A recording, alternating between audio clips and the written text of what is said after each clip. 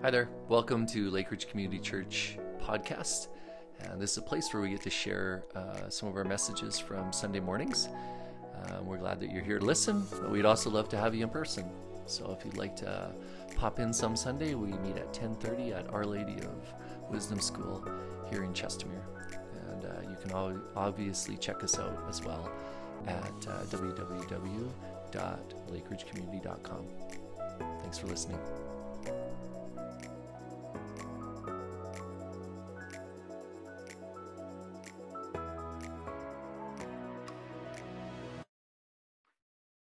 Hey, well, let's dive in. We're going to take a look at some text today and so on. And so let me just pray for us before we step into our message this morning. Heavenly Father, may you open our hearts to be expectant people that you are speaking to us today. Come, Holy Spirit, we pray. Amen. Amen.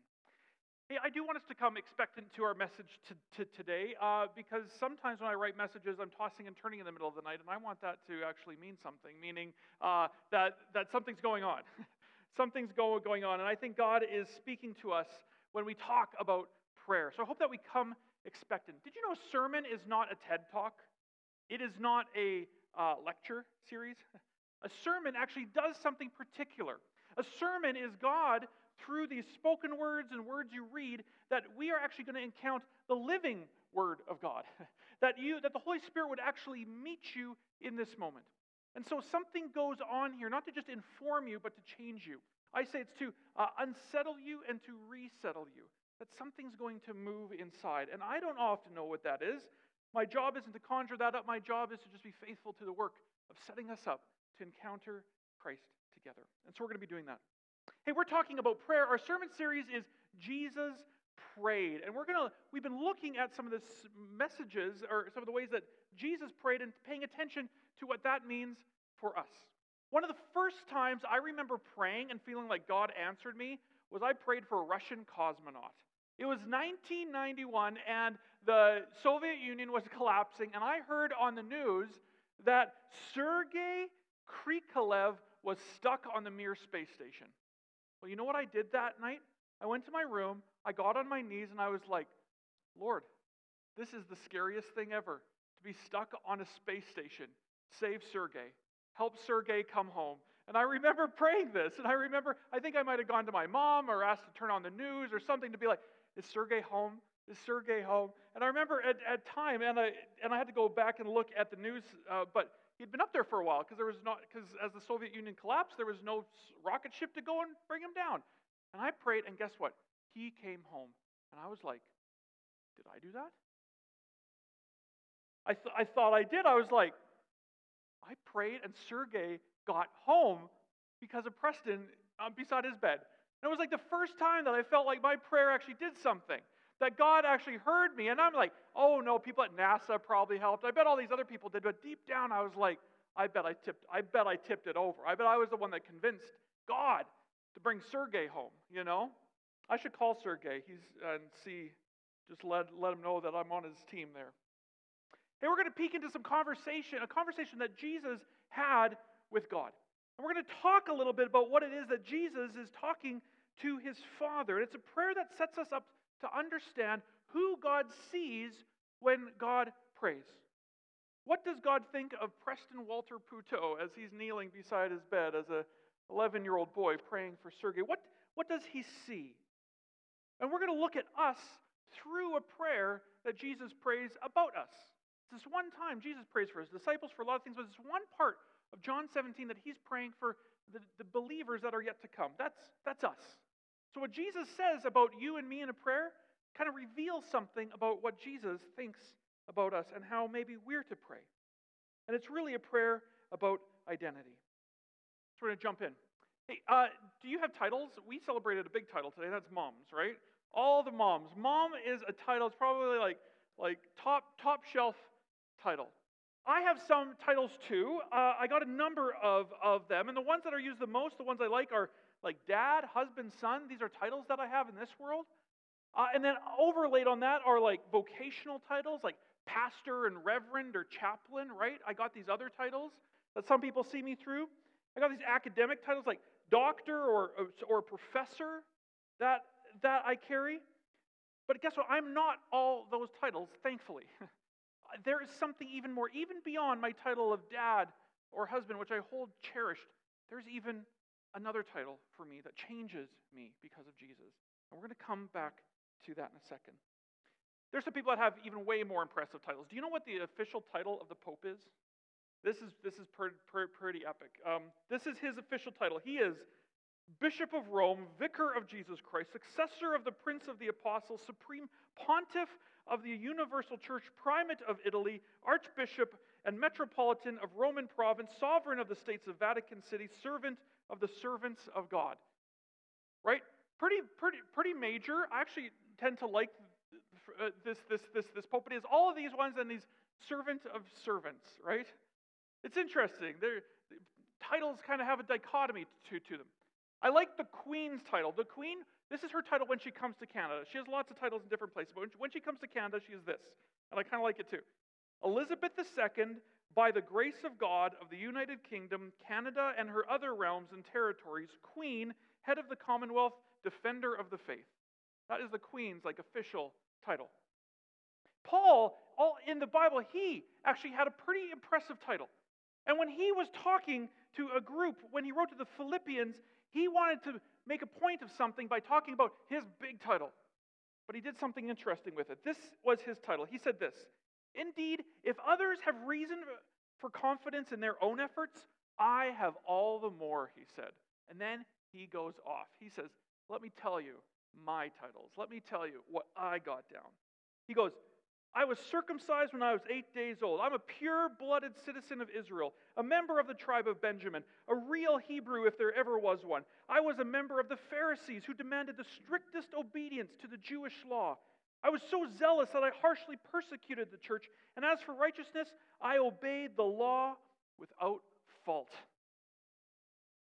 How do you top that at a party, right? It's like, dude, you got this, right? Look at these titles: the Queen, the Pope, Paul. What does this all mean? These are remarkable titles that they carry with their role, the burden that they carry on their shoulders, but they have other names that actually matter even more to them. Names that they are called because they are loved by someone else. Did you know Pope just means Papa? That's actually what Pope means. And when he became Pope, he took on the name Francis, which I spent all last summer reading about St. Francis, and St. Francis was a really humble guy who just lived with the poor. He has all these titles, but really what he identifies with is Francis, Papa, a very intimate kind of title. The Queen, I love it that the Queen's family calls her Lilibet. That's what she was called growing up, and even better, her husband Philip calls her Cabbage. That's actually his nickname for her, Cabbage. The Queen of all the realm. Oh, my little shoe, my little cabbage, right? What a term of endearment. And as for Paul, we'll come back to him in a second. I think Jesus shows us something really important with even his own titles. You see, Jesus, we learn, and there's so many, just these litanies throughout Scripture of how amazing and magnificent Jesus is. And he is. But Jesus brings forward his titles to us in something that we call the 7 I Am statements of John. And I'm wondering if we could put those up here. Throughout the book of John, John writes, and he captures very poetically, John's like that, he captures these 7 I Am statements of Jesus. And Jesus lays out for those that are talking to him, or to those that he's talking to, who he wants other people to know him to be. And I love what Jesus says here. It reveals a lot about him. Look at what he says. "I am the bread of life." What a title is that? I am the bread of life. I am the light of the world. I am the door. Try putting that on your business card, right? I am the good shepherd. I am the resurrection and the life. I am the way, the truth, and the life. I am the true vine. What's going on here? How does Jesus introduce himself to a world in need with these as his titles? A door, bread, light, shepherd, resurrection, a vine, a plant. What is Jesus saying here? Well, we know that Jesus knows his identity. He knows who he is and what he is getting on about. And out of this identity, he then prays for us. So this Jesus, this door, this vine, who is this? What is this identity about?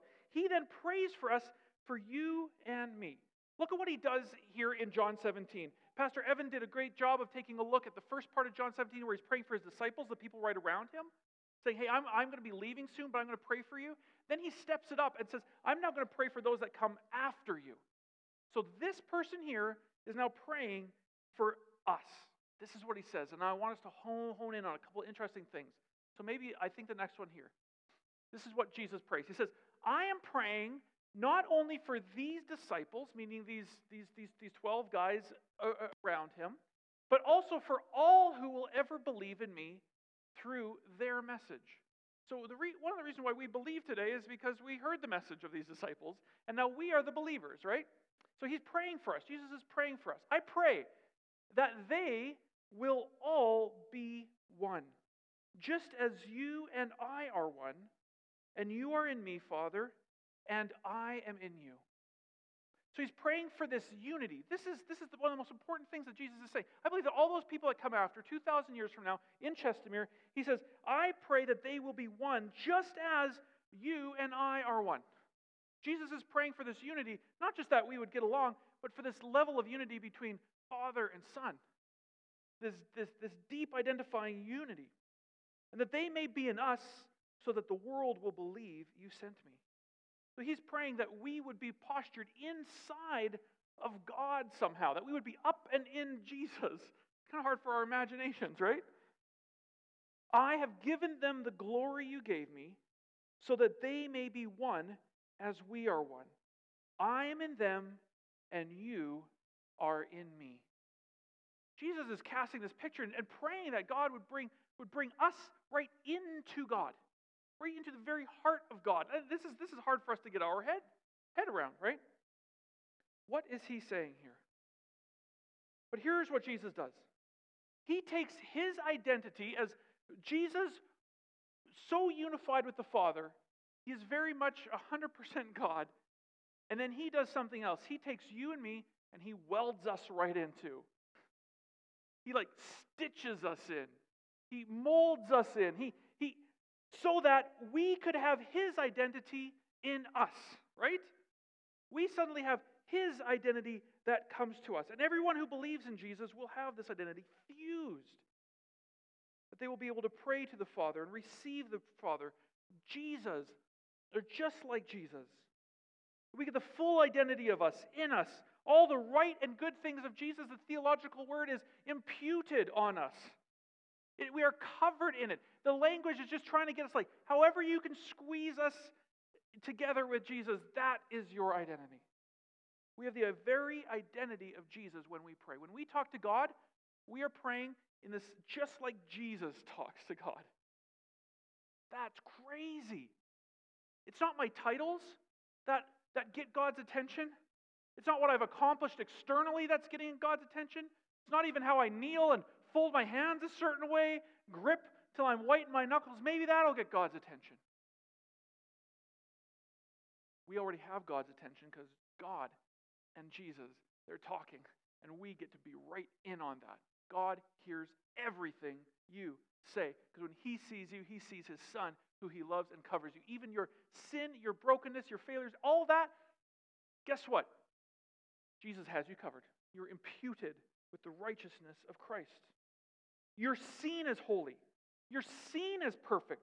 You're seen as adored. You're seen as delighted in. You are held, and even more when you pray. So, and this is true because Jesus says so. He says so in his prayer. So what does this mean? Our identity changes when we pray before God, and it changes because who Jesus is becomes our identity. So let's take a look at these again. These identities that Jesus had, I am the bread of life, it means that we are provided for. That's my new identity. I have an identity as the provided for person. I have the provision. God has done that in me already, even before I begin praying, because it's Jesus' identity, and now it's imputed on us, and it's ours.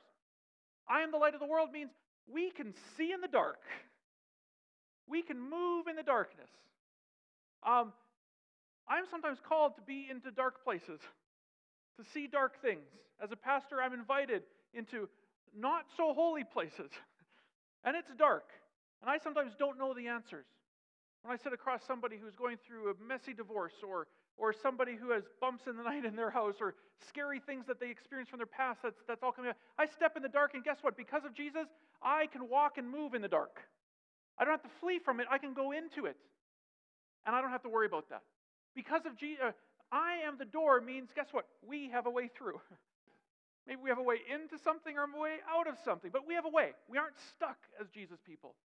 I am the good shepherd means that we are protected. That is my identity. I am the protected one, Preston. I have a shepherd who will not let me go astray, but he'll find me all the time. Because of Jesus being the resurrection and the life, we have hope in death. You don't have to be afraid of death. You don't have to be afraid of what is next because we have the resurrection in Jesus. I am the way, the truth, and the life. I wasn't sure how to summarize this one up, but I said this. We are not the accused. Did you know the word Satan, the Satan, just means the accuser? Somebody just comes and accuses you and says, you're this, you're not that, you're not good enough, you're a pile of whatever. Well, guess what? I am not the accused because Jesus is the way, the truth, and the life. I am the true vine. Jesus says there's a vine and there's branches and they're fused in, they're bolted on, they're woven in. And guess what? When you're bolted in, I guess you shouldn't bolt trees, but you're connected to, that means we can be fruit-bearing people. We have our source of life and we can produce fruit. Love, joy, peace, patience, kindness, all that stuff from Galatians 5. So if this is true of Jesus, and now it becomes true of our identity, imagine how that changes the way that we pray. As people fully filled with God's Spirit and the very identity of Jesus on us. It changes us and we almost don't even believe it. We almost can't even think that that's how God would see us. Well, it worked for Paul. Paul, who had all of this identity, that thought that all of this sense-making of him being such a great, holy Jewish man and all that, well, he does something with that. He actually tosses all of his identity out in exchange for Jesus. He lived out of this new identity and thought it was way better and way more liberating than any of his old titles, and he was emphatic. Right after he went on this tirade of what his identity is, he says this, I once thought these things valuable, but now I consider them worthless because of what Christ has done. Yes, everything is worthless when compared with the infinite value of knowing Christ Jesus, my Lord. I think we have it on the next one here. Yes, here already again. I once thought these things were valuable, but now I consider them worthless because of what Christ has done. Yes, everything else is worthless when compared with the infinite value of knowing Christ Jesus, my Lord. So his value is found in knowing who Jesus is and being in him. For his sake, I have discarded everything else, counting it all as garbage, so I could gain Christ and become one with him. It echoes Jesus' prayer, right? I pray that these people would be one with me, one with the Father, right? And he's like, I want to become one with him. I no longer count my own righteousness through obeying the law, right? He thought that that's what it was. If I can just be good enough and get everybody else around me good enough, then we're going to solve some things around here, right? He says, that's worthless.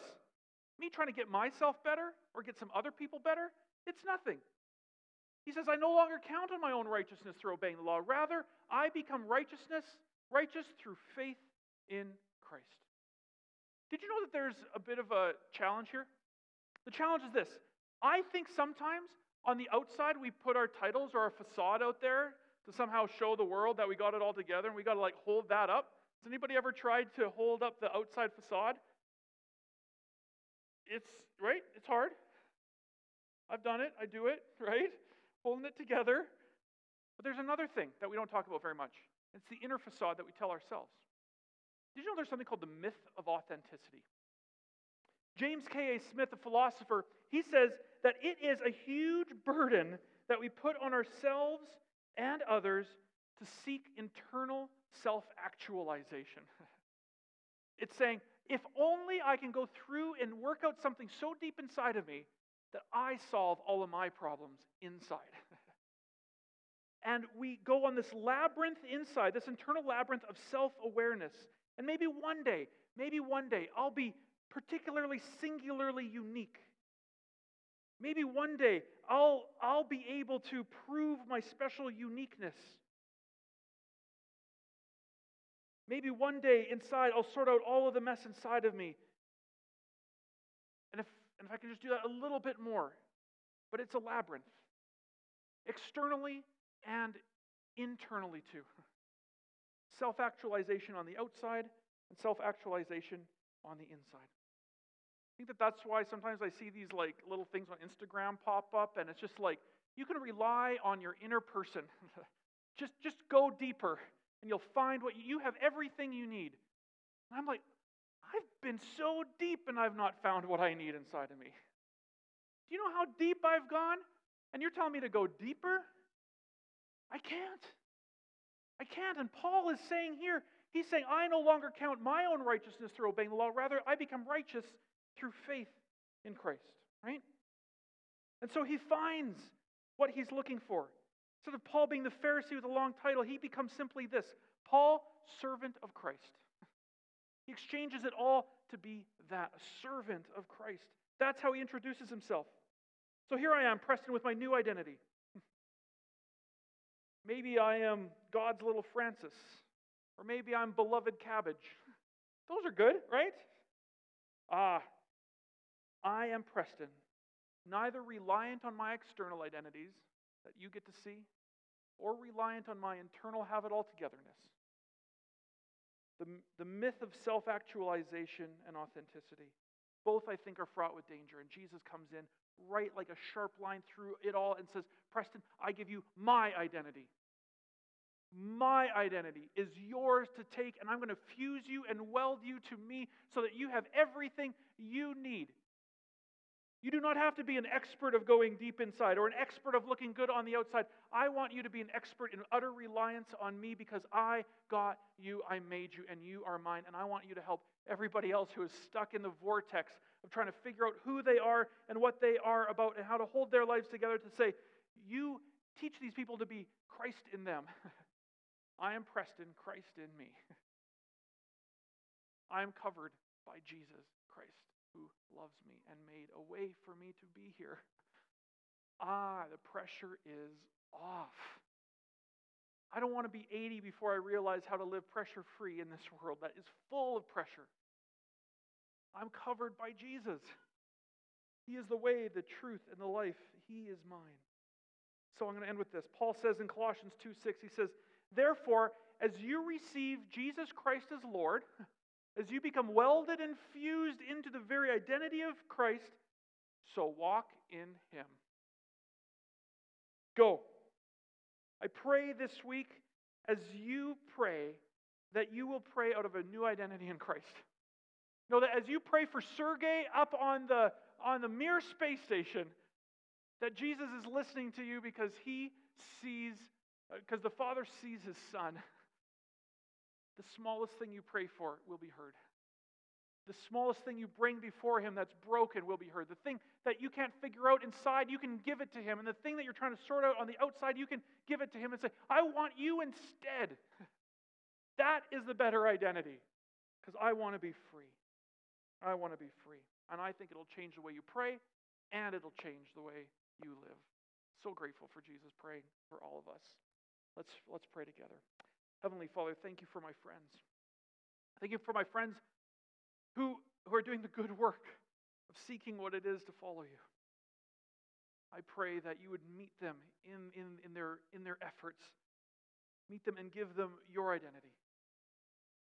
That they would pray as people who are protected. That they would pray as people who always have a way through. That they would pray as people who are always provided for. That they would pray as people who can move through the darkness. That they would pray as people who have hope even in death.